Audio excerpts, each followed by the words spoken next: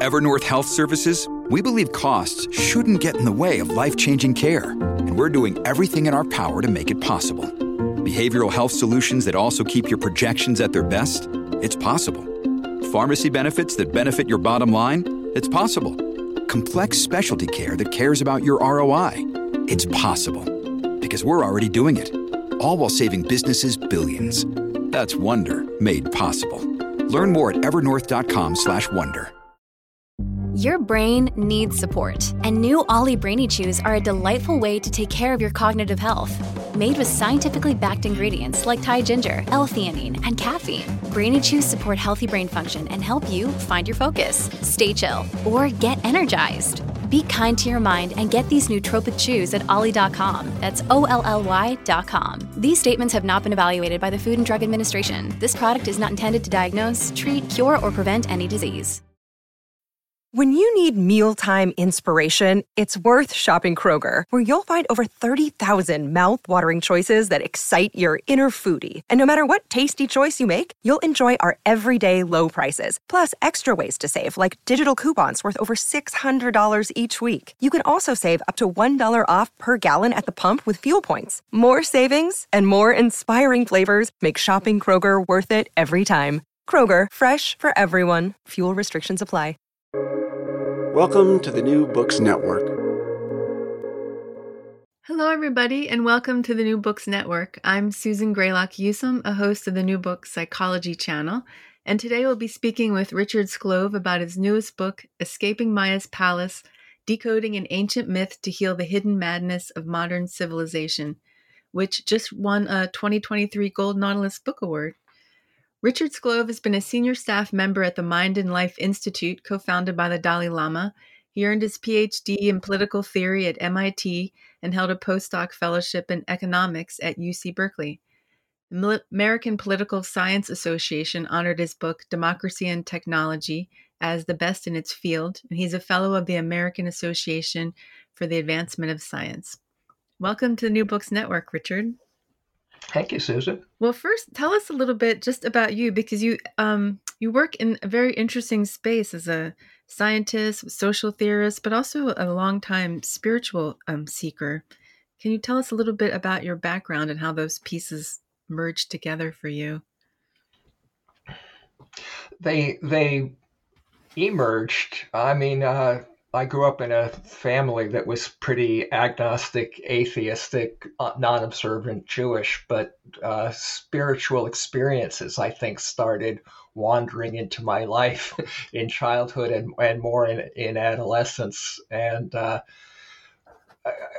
I find myself combining mystical and highly intellectual, rational elements that our culture doesn't usually create a lot of opportunities to integrate those two aspects. If you want to do one or the other, there's plenty of space for it. But I happen to be a PhD graduate student at MIT in political science when I was 28, when I had a spontaneous Kundalini awakening, which was a very dramatic spiritual experience that put me in a kind of an altered state for 6 weeks. And that just means that I've had profound spiritual and mystical experiences. And that was in the context of being a student in the most ultra rational institution on the planet, and somehow having to make that work for me, even though the external environment wasn't set up for those two aspects of the self to come together.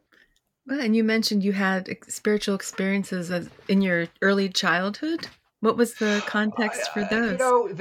It's just, I think, the same one that many people do. No angels or no dramatic magical things. It's more just, I have memories of being in a tree and watching the sunlight streaming through, or seeing dust motes floating in a beam of light, and just I'm being 3 or 4 or 5, and just the simple experience of magical dancing light was for me a numinous experience, even though it didn't come garbed in angels with wings and harp music.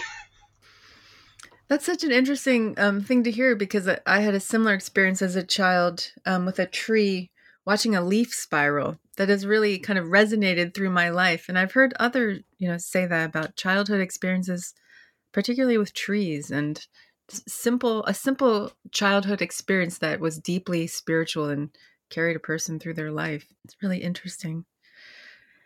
Well, such a big book to dive into, but let's start just with how did the book come about? How did it come to you, the idea to write this complex and fascinating way to look at the Mahabharata?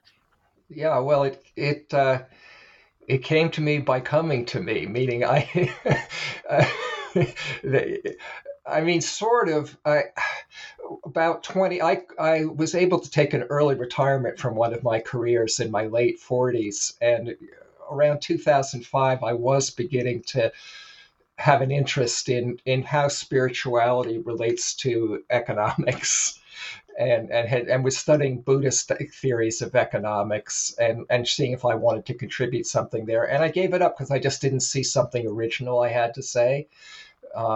Mostly those writings were mostly again about how spiritual ethics might guide us to behave differently in economic spheres. But this book really floated up into my mind during a meditation retreat. I was on a 9-day silent meditation retreat, and I knew the basic story of an ancient Indian myth called the Mahabharata, but it just floated up into my mind when it shouldn't have, when I should have been saying my mantra and and just been in meditative concentration. Of course, thoughts float up, but in this case, it seemed like a magical special thought that grabbed me. And I was pondering an episode in this ancient myth that suddenly seemed both paradoxical and somehow relevant to understanding peculiarities of the modern world. And it was from that little inspiration that a kind of an ambitious book project floated into my life. And prior to that, I think I read that you had only really read like children's versions of it. You really weren't deep into it at that point when it came to you in this way. No, I mean, let's say for people listening, I just want to back up and say you're mentioning this ancient text called the Mahabharata, but my book is not primarily about the Mahabharata. My book is primarily about what went wrong with modern civilization over the last 400 years.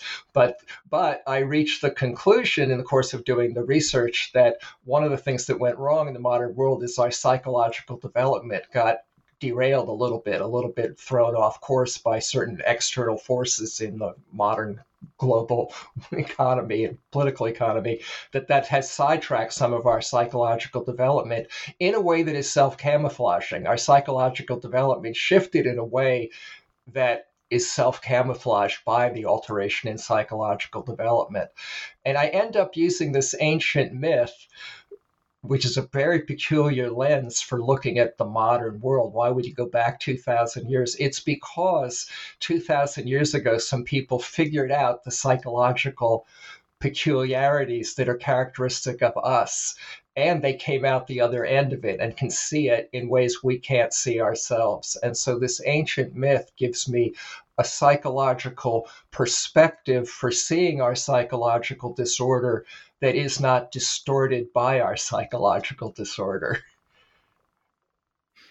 That sounds, and maybe it's worth even just mentioning, because you'll probably reference it a little bit. Just give us a synopsis. Many people are probably familiar with the Mahabharata or especially the Bhagavad Gita section of it. But could you give a simple synopsis of it as a story? Then we can come back. Yeah. It's the Mahabharata is sometimes described as the longest book ever written. It's about 7 times the length of the Odyssey and the Iliad combined. In English translation, it can be like 4,500 pages, and it's divided into 18 books. One sliver of which there's a small piece of book 6 of the 18 books of the Mahabharata that's the Bhagavad Gita, which is a much more famous text in the Western world. The basic story of the Mahabharata. It's sort of an Iliad kind of story. It's two competing clans of cousins get into a disagreement about who's going to control a kingdom, and it's basically a story about the conflict between them that's going to culminate in a terribly devastating war, and the aftermath of the war. But I read the whole thing not as on the surface stories. It's basically a story about a war, but I see the whole thing as an allegory, a coded description of psychological and spiritual development from forming and building an ego to transcending that and eventually moving towards spiritual enlightenment.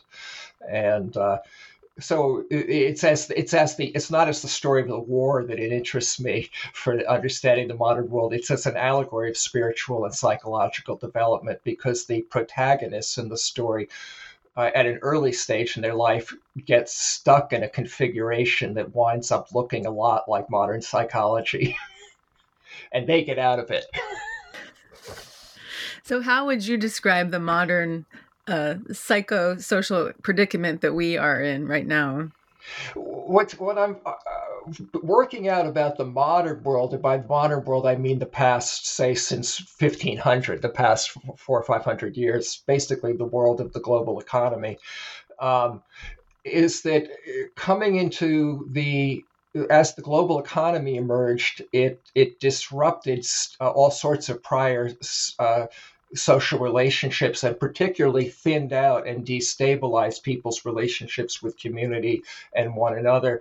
And this is really well known, but I'm building an argument that at the same time our external circumstances were changing in that way, it altered our trajectories of psychological development. And as our social worlds got disrupted, it separated us from the world in certain ways where the psychological boundary that we draw between ourselves and the world, in effect, thickened and became more rigid. People developed a sense of greater separation from the world, which I call sharper ego boundaries were formed, which had a lot of profound psychological and social consequences. I mean, as this wall that people draw became more rigid, as it were, and people sensed themselves as more separate from one another and everything else, there's a sense of emptiness that comes with that, and you see it expressed in Northwest Europe, where the global economy emerged one of the places that emerged very vigorously. You see it expressed both in people having more intense craving for consumer goods, but also greater propensities to addiction. A lot of the early modern global economy was about producing and moving to Europe addictive stimulants like coffee, tea, sugar, and rum. And that wasn't sort of an accidental craving. I think it's a product of this sharper boundary that made people feel more empty. And so that ends up being right in there a rather surprising novel critique of capitalism, because our basic story about capitalism that we tell in the modern world is that it's the greatest engine ever created for satisfying our wants and needs, because tons of stuff and services get produced and spread around. And we understand there's kind of a downside to that, because, on the one hand, all this stuff gets produced, but there's some downside. There can be, it's recognized that capitalism can involve a certain amount of injustice and exploitation. It's very disruptive, which can be hard for people to adjust to. There are environmental downsides. We know all that. But most of us have said, well, yeah, there's an upside and a downside, but all these goods, and wonderful things that are being produced provide so much satisfaction that it's more than worth it. So we'll cope with the downside because we're getting all the goodies. And my book is sort of saying not quite true, because the idea that capitalism is this great engine for satisfying our wants is a bit of an illusion. It is a fabulous engine for producing lots of stuff, but it's also producing the psychology of emptiness that means that no matter what we get, we never can find enduring contentment at it. And so in that sense, capitalism's not producing contentment, it's producing the impossibility of finding contentment. That kind of potentially shifts your evaluation of the costs and benefits of capitalism, because we sort of say, well, there's an upside, the downside. And I'm saying upside's a little bit of an illusion, because we're not actually getting contentment. We're getting the impossibility of contentment. We're getting the opposite of what's promised. This is a system that causes the problem. It promises it's going to end. The endless loop of it is playing out and materializing. Yeah, and then it happens to have further downsides. I mean, one downside is of this psychological configuration is that we're more prone to, we can't get satisfied. That's a basic problem. But we're also prone to all sorts of mental illnesses, but not just there's greater proneness to addiction, but also to depression and anxiety and other mental ills, which also bring along all sorts of physical ills that flow out of those. I mean, does it all contributes to the increased incidence of cancer and heart disease and obesity and diabetes. And uh, also, this psychological configuration contributes to the big macro challenges that we face in the modern world. So, it feeds out in various ways into climate change, social alienation, the allure of authoritarian populism. All of this is being fed into by this psychology, which has the further odd property that this more intensely egoic, self-bounded psychology, whatever it wants to do, it doesn't want to transcend that state. It's resistant to further psychological and spiritual development, because further psychological and spiritual development would be relaxing that boundary and moving beyond strong ego identification. But the ego perceives that as annihilation because it's threatening to the ego.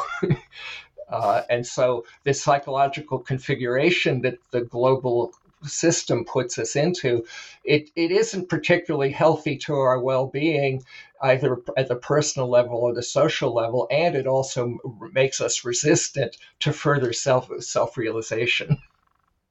So the natural processes in psychology, like even in Jungian psychology, I mean, my own orientation, thinking about ego and self, that you're putting forth that the actual culture that we're living in, the way it's structured, is working against that work itself. So the idea of developing a porosity with your ego and being more in touch with the soul is being, we're basically have created a culture around us that is preventing that from happening. The natural evolution of our porousness with soul. Yeah, I mean, exactly. Yeah. I mean, if you're like me, and sounds like you, if you're either involved with spiritual practices or psychologically based, growth and self-realization practices, it turns out the world is arranged to make sure this will not work.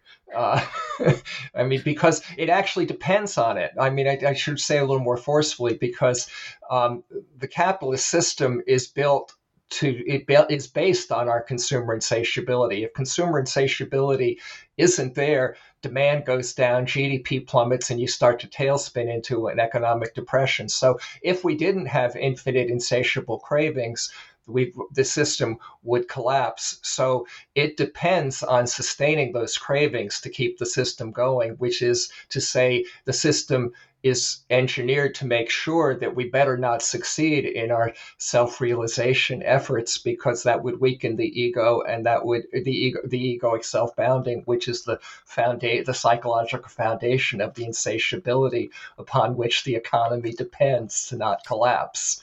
So the economy is dependent on the failure of our projects of self-realization.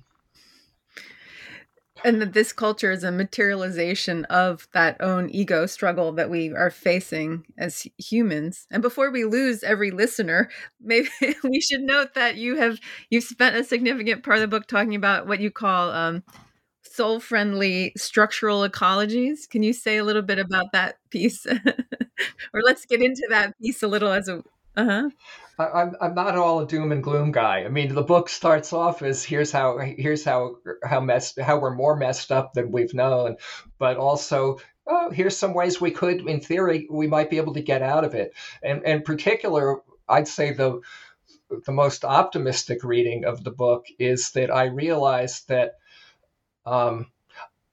a lot of what progressive political activists try to do in the world, people in trade union movements and working for social justice or sustainability or for strengthening democracy or peace.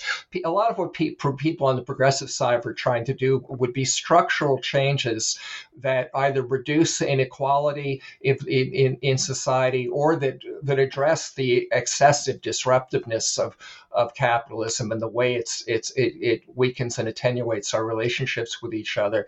Now, progressive groups are doing that not because they're oriented towards advancing our psychospiritual self-realization. They're doing it because of commitments to values like justice and peace and sustainability. I'm sort of showing that, there's an accidental potential byproduct here that would be very, very beneficial, because the things that those groups want to do to address concerns about sustainability, peace, and justice would have the accidental but desirable side effect of damping down the forces that increase the intensity of our ego identification. There's a potential here for bringing our political and spiritual orientations into a tighter integration that would make our own experience in the world more whole and integrated, which is that, if we're normally, we sort of say of people who are sort of involved with socially engaged spirituality, do that because our spiritual ethics tell us we should be doing some good things in the world. And I agree with that, but I'm saying in addition to that, it turns out that the things we want to do that we tend to be wanting to do in the world would also make the world friendlier to psychospiritual development. And there's a way that in advancing our progressive spiritual aspirations, we are also creating a world that's friendlier for psychological growth and spiritual growth. So this is a very exciting proposition, because it's basically energizing both points of view, that they're mutually beneficial and codependent, essentially. That's right. And there's a potential, therefore, for progressive groups because they can say that we're accomplishing, we can potentially contribute to accomplishing more than we realize. We not only could be advancing social justice and peace and democracy, but also psychological and spiritual self-realization. And that means that progressive groups could make a play for more resources, more mobilization of resources, and more recruitment of people to their movements, because they can promise greater, more extensive benefits for the individual and society. And this seems like a really almost a radical proposition, because it seems as though psychological and spiritual self-realization is often separated from social justice, or is that true? Have you found that to be true? I think that varies. I think that there's a certain amount there's a subset of people involved who are, involved with the activist causes who are spiritually driven and inclined, and I think that's can be a source of what motivates people and also sustains them under difficult, challenging circumstances. But I think that my argument, in a way, is saying to people in the world who are involved with personal growth that there's reasons to be, if you aren't all politically engaged, to get politically engaged, because that's actually is instrumental in certain ways to our spiritual and psychological development. Mm-hmm. I mean, the Quaker movement comes to mind as an example of a small but mighty movement that had, significant social justice impact and was motivated by spiritual. Yeah, and certainly the civil rights, the Black civil rights movement was strongly spiritual. And there's a subset of there's a subset of environmentalists who clearly are animated by a sense that the natural world is sacred. Mm-hmm. How did writing this book and making these connections affect you personally during the work? And I guess I should back up and say this was about, was it 10 years in the making of this book? I wrote it over a 10-year period. I'd say it represents 7 full years of full-time work. Wow. Well, I was. It was a work. It was a work in self-transformation. I mean, writing the book. The book is about trying to play my part in making the world a better place. But doing it was trying to make me a better person. I found it was at important phases of the book, I went into a mildly altered state where some of the framing of ideas in the book, some of the creative insights felt strongly like they were pouring in from outside of me. So I never felt like it was it was never a channeled enterprise. I never was hearing voices and taking down dictation, but I would I would sit at my keyboard, go into a mildly altered state, and feel in a collaborative relationship with some kind of intelligence beyond myself. If you're a Jungian, that could be the collective unconscious in some way. It didn't come with a label, so I don't know the source of it. But this book is very much a collaborative enterprise, and for me, writing it was an alchemical enterprise in that it was clearly felt growthful and transformational to me to work on it. Mm-hmm. And when we think about this conundrum that you've outlined, how have you been able to articulate how a person in their individual everyday life is able to actually get out of that loop? Do you mean which specific, the loop of intense ego identification, or? Yeah, living in that egoic state and understanding, getting past that thick boundary and becoming more porous. At one level, I have nothing special to contribute to that. I mean, all the great wisdom traditions teach us spiritual practices that are oriented towards, in some way, moving beyond strong ego identification. So, and I don't have anything to add to that, except to the point you and I have already covered, that beyond the importance of finding your own path for self-realization, whether that's sort of more psychological or spiritual or something else, but it's realizing that those practices that come out of traditions that are thousands of years old from around the world were not designed to be effective in a modern world that is so arranged to strongly intensify and stabilize our ego identification.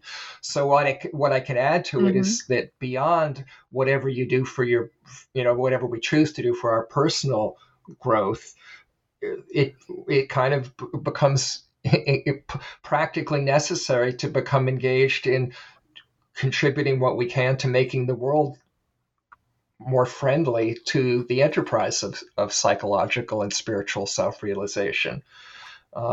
Both because it's in a way the highest good there is for us to realize our potential, but also that until we do that, we're digging deeper. Our civilization is digging itself into deeper and deeper macro problems that we can't dig our way out of.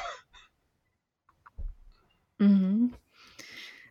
Have you found that there's resistance to the idea that you're bringing forward of combining the social critique with social development and merging those in this way that you do? Not yet, but that's just because the book isn't out there enough to have flushed out the opposition. I mean, I'm in this peculiar position where the book has not launched quickly. I mean, it has won an award, and I think it's going to find some footing. But in a way, one of the things I write about in the book is the ego's resistance to the kind of argument I'm making. I mean, our egos don't want my ideas to get out there because they're ego subversive in a way that would be existentially threatening to the ego's very happy sovereignty within our psyches. And so resistance is expressed in lots of ways that I articulate in the book, but one of them is that in modern academia, integrating psychological insights lifted from spirituality, as I do, integrating those into conventional scholarship is taboo in modern academia. It's if you do that, it's just you're going to be written off as a flake, and you won't get published, and you aren't going to get grants, and you aren't going to get hired and promoted.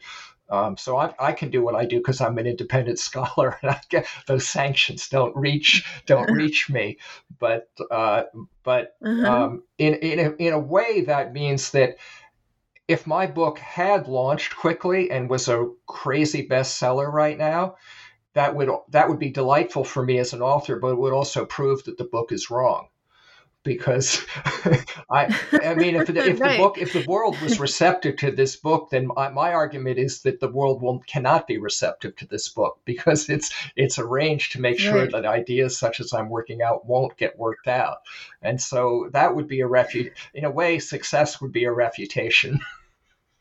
Uh-huh. That makes sense. That doesn't mean that a slow I'm launch of the book proves it's right, but a fast launch would prove it's wrong. right.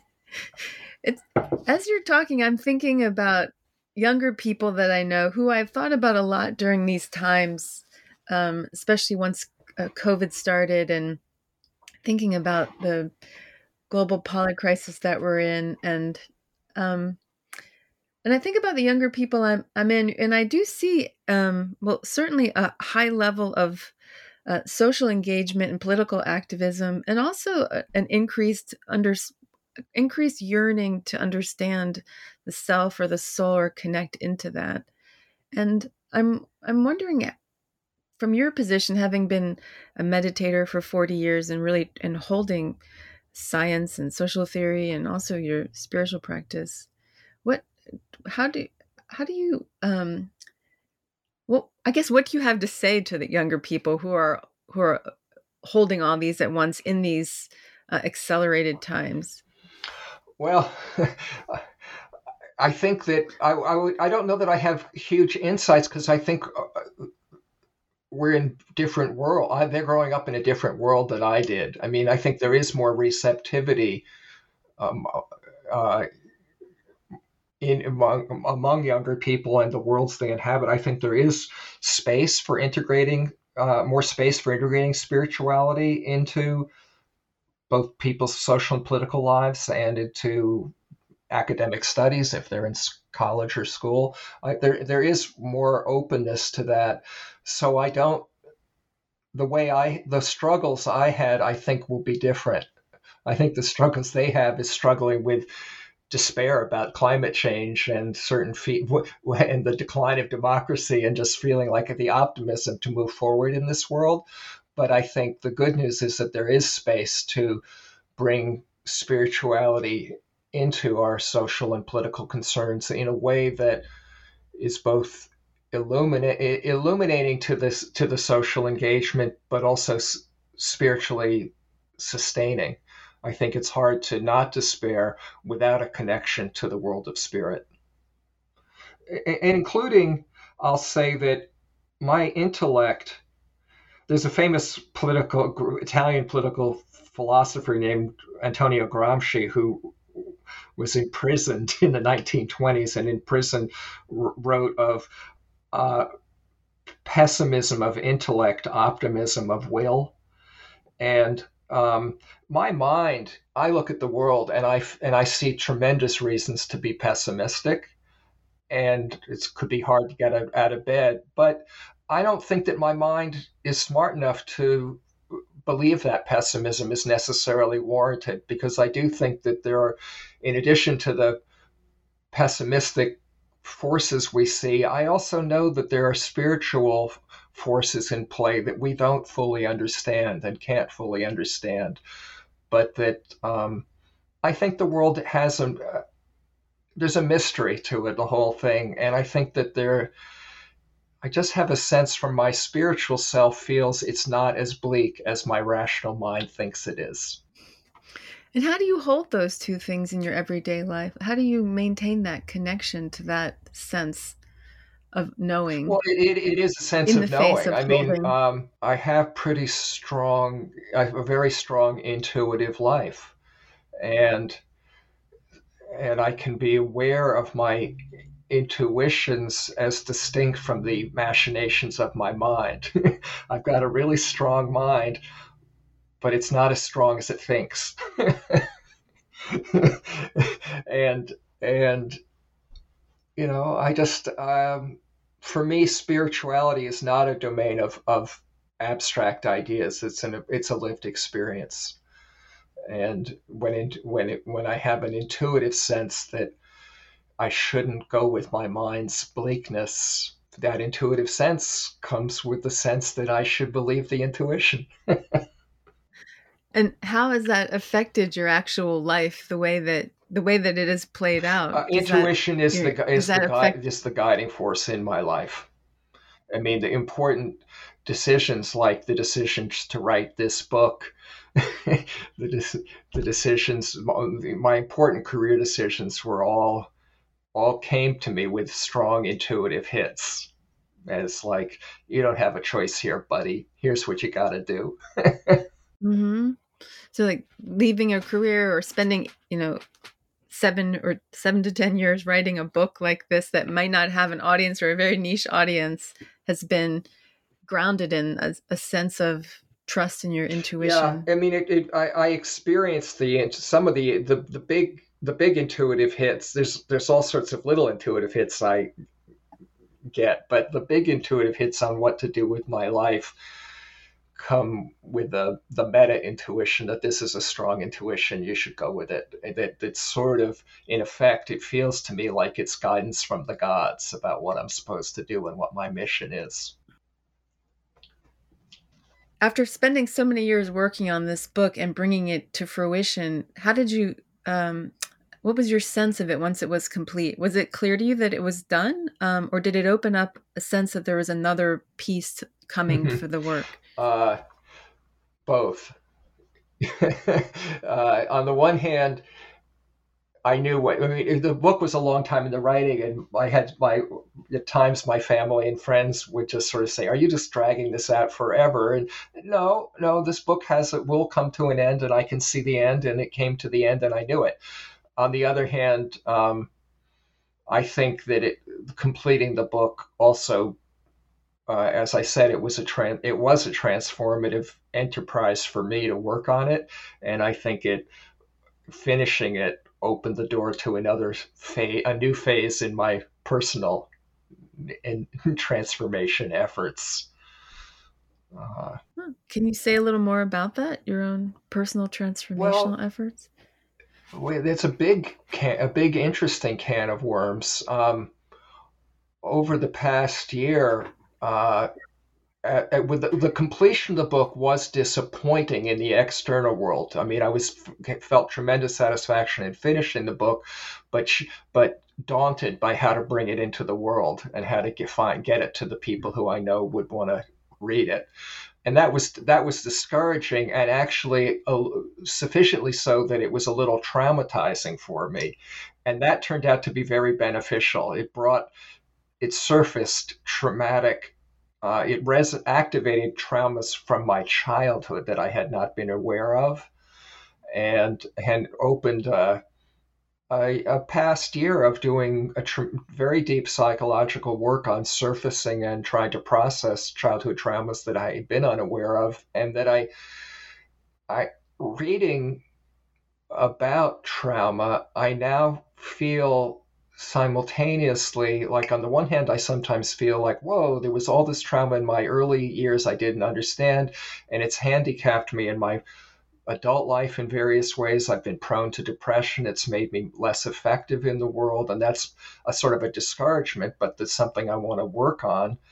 But at the same time, I'm understanding that early childhood trauma also cracks people open often to the spiritual world. I had thought of my strong experiential spiritual life as sort of idiosyncratic, but I now sort of see that no, it's both my strong spiritual life and my strong intuitive life. Those are partly products of early childhood trauma. So trauma both is the source of some of my most daunting challenges and obstructions, but also the source of my strongest gifts. And this is these are all sort of insights I'm working out in the aftermath of writing the book. And that so much relates in a sense to the larger piece that you're explaining in the book, this interconnection between what's happening in the world and our spiritual engagement, and the need to sort of open them up and bring them more into conversation with each other. I mean, it seems as though you're actually living this yourself. I am, but without any giant wisdom about how to do it or why. All I know is that it seems to be the case that my mission in this lifetime, I have a bodhisattva impulse. I don't have a bodhisattva's talents, but I have the impulse to want to heal the world. And I just seem to have, it just seems to be the case, the way I'm configured, that healing myself and healing the world are, for me, inseparable activities. I can't work on one without the other. Well, we are just about out of time. Is there anything else that you would like to add that we haven't touched on about the book in particular? No, except it's a book. I'll just tell people who might want to read it. Know that it's really 5 books. It's about 200 pages of text, so it's not giant in length, but it covers a lot of terrain, and none of it. What I find reading it myself, it's funny that when I read it, the part of me reading it is not the one who wrote it. And so it's all news to me when I'm reading it, because there's some part. Yeah, and some other authors have told me they've experienced it, but I can say that none of the ideas in the book are individually that complicated, but there's a lot of them. And just know that it's covering a lot of terrain, and be a little patient with yourself. Read a bit of it, and then feel free to put the book down and let it digest for a little while, and then come back to it again. And that seems to make it more rewarding for people. Yeah, I think that's worth noting. It's the intricacy in which you're bringing those thoughts together, which is so fascinating. And there are really helpful diagrams, and it's just a fascinating book. I think you're right. It's like something to digest possibly more slowly. Well, thank you so much for being with us today, Richard. It's been really fascinating to learn more about your book and connecting social engagement and spirituality. This has been a great pleasure, Susan. Thank you. Yeah. I'm Susan Graylock-Usum, and this is the New Books Network, and I've been speaking with our guest, Richard Sclove, about his newest book, Escaping Maya's Palace, Decoding an Ancient Myth to Heal the Hidden Madness of Modern Civilization. Thank you for being with us, and we'll see you next time.